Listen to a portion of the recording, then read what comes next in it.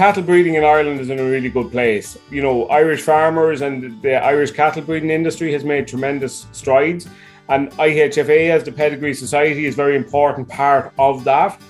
I think our role is going to grow in there because I think there's where the industry is at the moment. I think there's a really strong appreciation for a good black and white cow, and that's a cow to suit all systems as well.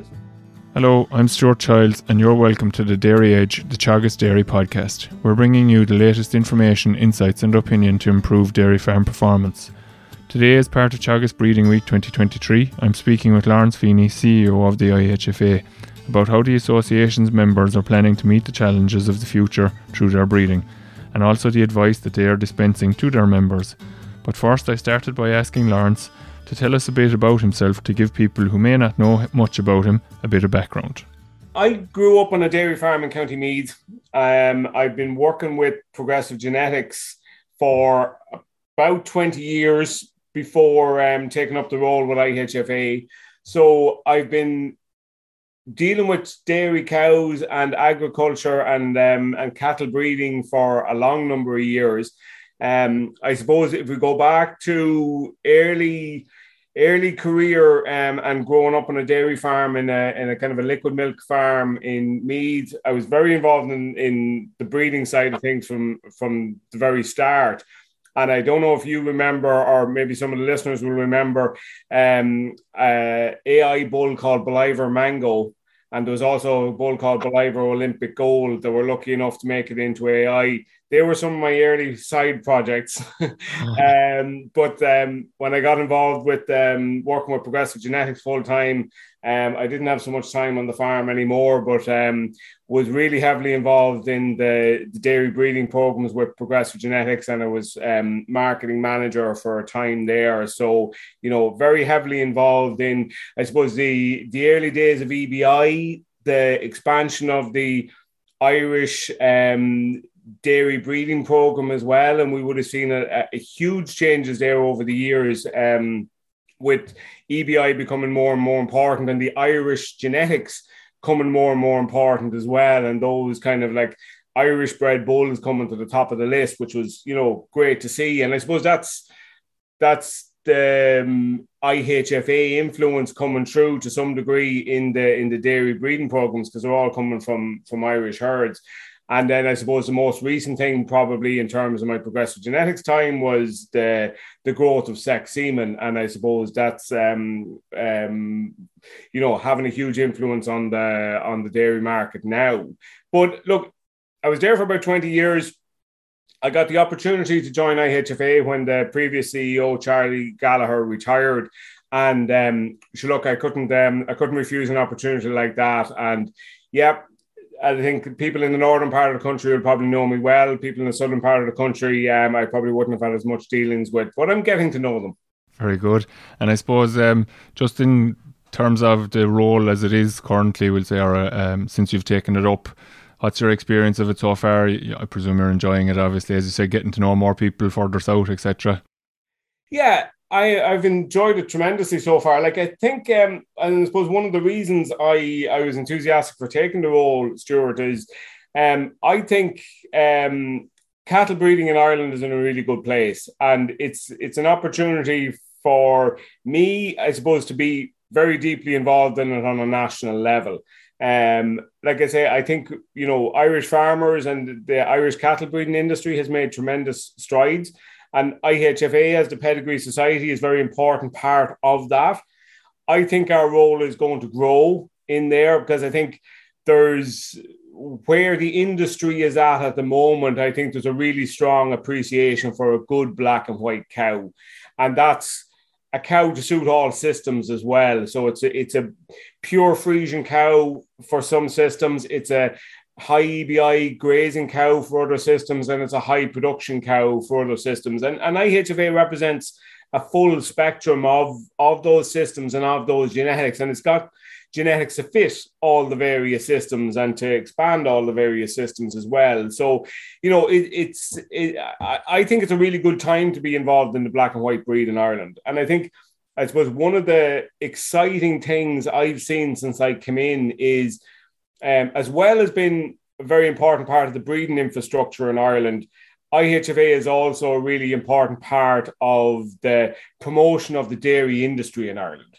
Because we're so public facing in terms of shows and events and things like that, we get to interact with the public and get to represent the dairy industry in a really nice way through the cows, through good breeding and getting cows out in front of the public and in front of policymakers and stuff like that, and really getting, to show what Irish farmers do. So, it's certainly an interesting place to work at the moment. So you mentioned the shows there, and as you said, people probably, the IHFA is synonymous with the show type cow maybe, and maybe in general there might be a perception that IHFA is very much the show cow, whereas you're representing far greater spread of people than that.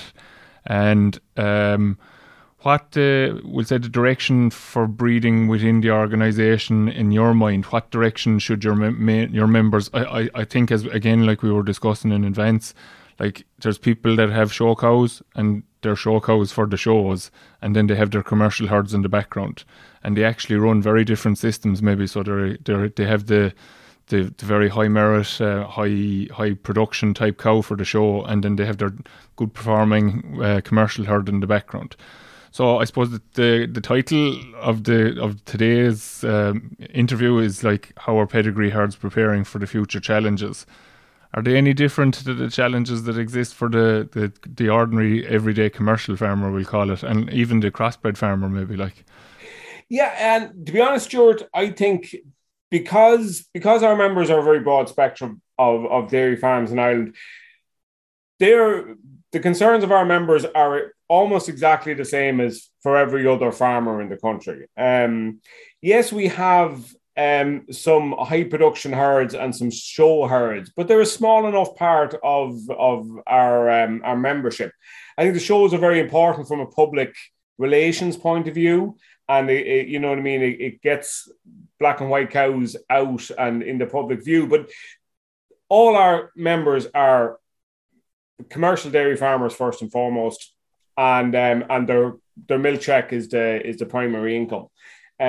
So I think where most people are at the moment, and from talking to our members and from the data that we have through ICBF, an awful lot of our herds, Stuart, are reaping the rewards, let's say, of the better breeding for fertility over the last number of years. So fertility is probably not the main concern in most herds. It's still going to be extremely important. But there are other drivers now. And I suppose when we look at the changing challenges, I suppose, that some of the environmental concerns and regulations are bringing, we have to strive for really efficient cows for the system that the farm is running.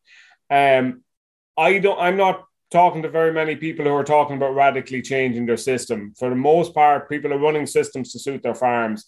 Yes, they're coming under pressure in terms of stocking rates because of nitrates and things like that.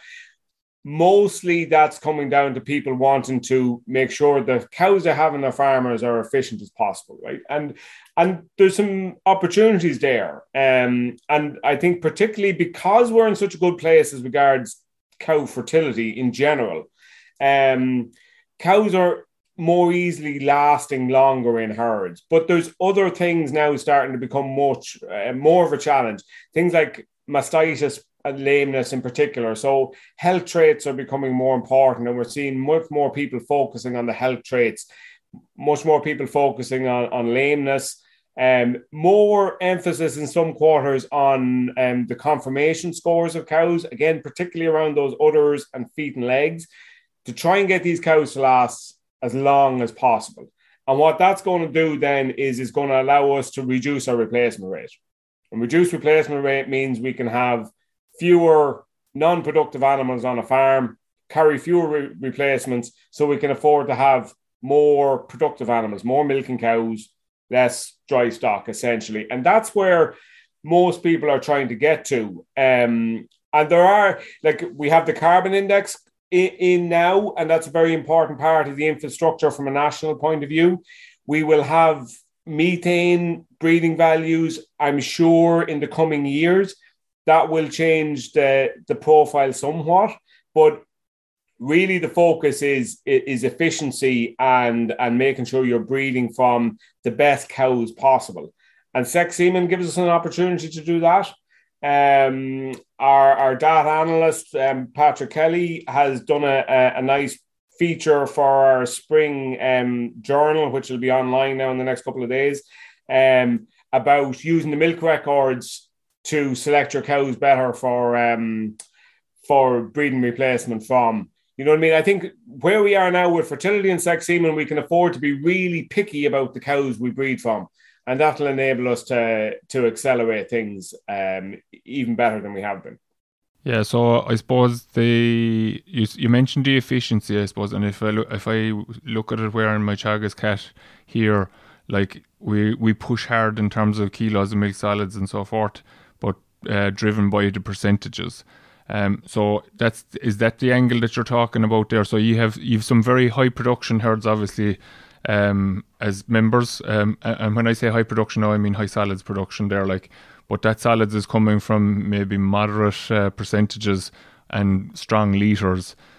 So I suppose the angle that I'm getting at here with this question is there scope for higher percentages to come from the breed? And the other question then probably comes back to your point about the environmental questions there earlier. The banding is obviously impacting on some, and maybe disproportionately on some of your members relative to the national herd potentially. So have you any thoughts on that side of things in terms of trying to increase the efficiency, as you said, but that the efficiency is coming through just more milk solids coming out of maybe the same volume or even maybe a lesser volume of milk? What's your thoughts in that area?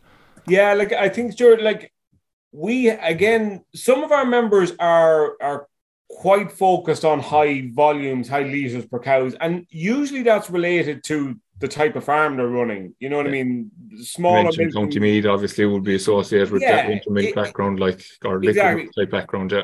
Smaller milking platforms, liquid milk systems, things like that, right? But the vast majority of people in my view anyway, have a system to suit their farm, and they don't really want to go tweaking the system too much. So it's definitely about moderate gains for milk litres, if any, and especially when you're banded, you know, you may not want to increase your milk litres at all, but increase the solids. And we've seen plenty of pure black and white herds, you know, well over 4% fat, 3.7, 3.8% protein, from a black and white cow that's, you know, doing a really good job and producing a good quality calf, and, you know what I mean, not causing any problems when you've got that system. And I think it's just about getting more people want to be in at that type of level, and the people who are already at that type of level want to maintain it and, like I say, tweak it. Fertility is still going to be the biggest driver, and as well as that, then herd maturity is going to be a huge driver of production as well. So, and I think people have seen that over the last number of years, and they have a bigger appreciation of that if you have a fertile, mature cow, she's going to produce loads of milk solids with high percentages. So that's definitely the direction of travel. There'll be one or two herds changing their system or tweaking their system, but I don't think there's too many. The system is, in fairness to you guys in Chagas, you have the system fairly well figured out, right? And it's a simple system, and most people like that simple system. So, I don't think the system is going to change very much. The direction of travel for farms is to kind of stick to the status quo rather than go any knee-jerk reaction, and that would be like what we'd be strongly recommending to people, is that you really need to just look at where you're at really, and decide that they're going to try and improve the things that you need to improve, and not go chasing volume. I suppose is probably a big concern to people, because that is in essence that is a system change, isn't it? Well, it is. And like when you see when you see what herds are doing at the moment, and you pick up an AI catalog at the moment, and you see a high EBI bull with a very moderate amount of milk with plus 0.20% protein or something like that, daughters capable of milking 3.8% protein very easily, or across a broad average. That genetics is there, so why would we not use it? You don't necessarily need the high volume to get the high output, and those cows are generally pretty easily managed without big changes to the system, and without higher costs as well, because I suppose it's all very well changing systems and getting higher output, but that higher output frequently comes with higher costs. So we have to be very mindful of that too. So we have to be, our systems have to be robust, and sustainable for the long term. Okay, so you mentioned the challenges, I suppose, from an environmental point of view, and methane and the nitrates obviously are the two big ones. Is there anything that you're doing, we'll say maybe in the background, that in terms of trying to mitigate against those in particular for the association? And like, are there any other areas that you foresee, either positive or negative, we'll say, for the association into the future as well? Well, look, I suppose there's a lot of research still to come, and there's a lot more understanding in terms of methane. I think we're still going to be in the realm of wanting an efficient cow who produces high kilos of solids. And, that's kind of, I don't see anything in any of the research so far that moves very far away from that. So I think it's going to be about picking within that. I suppose the one area that's kind of very much, an area of, an opportunity and an area of concern at the moment is the beef side of it.